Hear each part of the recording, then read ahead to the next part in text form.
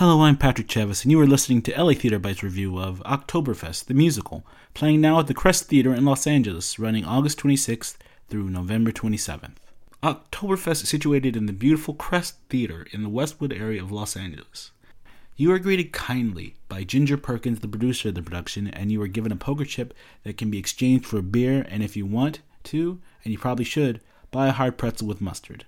The theater seating is at a tilt, and the main seating are almost couch-like up front, while you have regular chairs organized in front of the stand where you can lay your beer and pretzels. And beer is a big part of why you're there, and this musical doesn't let you forget it.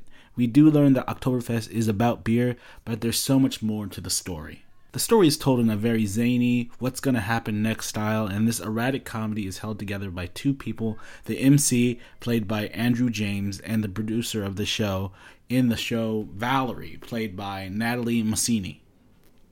The conflict in the story centers around Valerie trying to put on the most serious and honest portrayal of the history of Oktoberfest.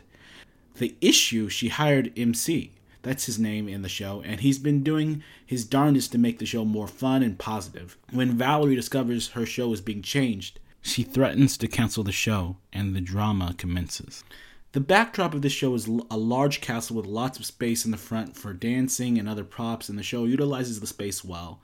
The songs are fun to move to, especially the two beer-centric songs, the Beer Song and Ein Prosit. The actors do their darndest with audience interaction to get you excited, and though the songs aren't that memorable and you might not go chanting them after you leave, while you're there, it's quite fun. The cast is strong, the story falls into the category of good old Broadway silliness, and though there's a lot of embellishment, when it comes to the actual Oktoberfest story, there's enough where you will learn something. I give Oktoberfest the musical an almost true story 8 out of 10.